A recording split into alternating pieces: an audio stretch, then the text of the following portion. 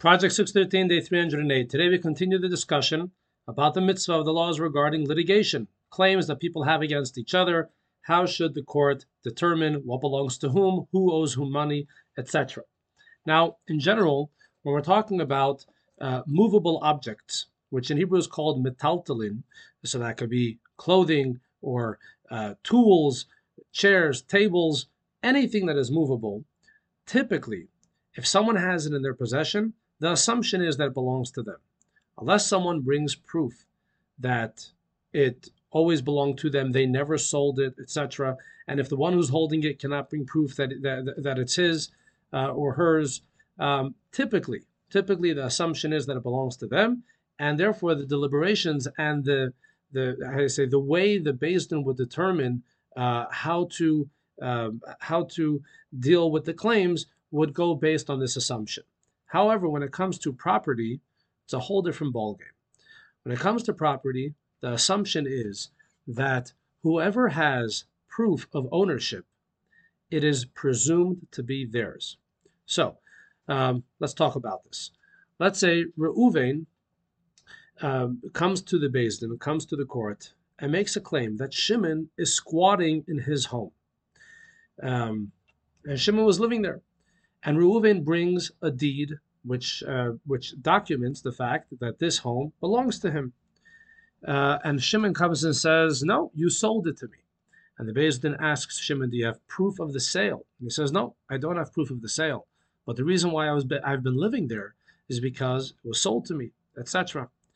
The assumption is that this home belongs to Reuven because he has the most updated proof that it belongs to him. The fact that he had not been living there is no proof of lack of ownership.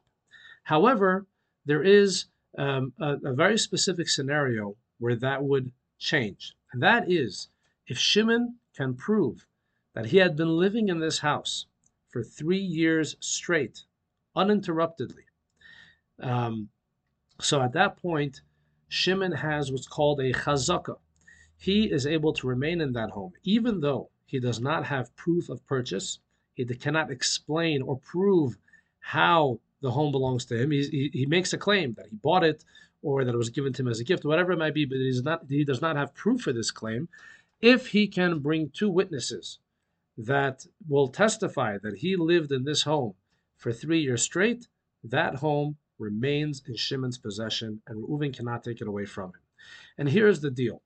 Our sages explained that a person cannot be expected to save their documents of all different transactions that they've made, especially in those days, and even it happens today. Mice get to the documents, they get to the paper, they eat away at it, etc., and it can be very, very cumbersome to try to protect all of your documents.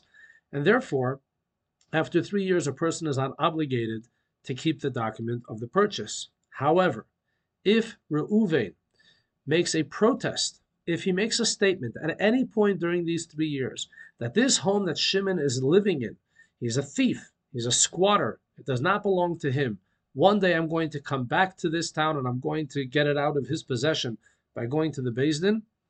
If he made this protest in front of at least 2 people, at that point, Shimon must keep his documents. And if Reuven comes to the Beis Din and he can prove that he protested against Shimon squatting in his home, the fact that Shimon was there for 3 years is inconsequential. And because Reuven is the one that has the most updated or the most recent proof of ownership, that home would go back to Reuven's possession. There are many details in this law, but this is the basic idea, the idea of chazaka.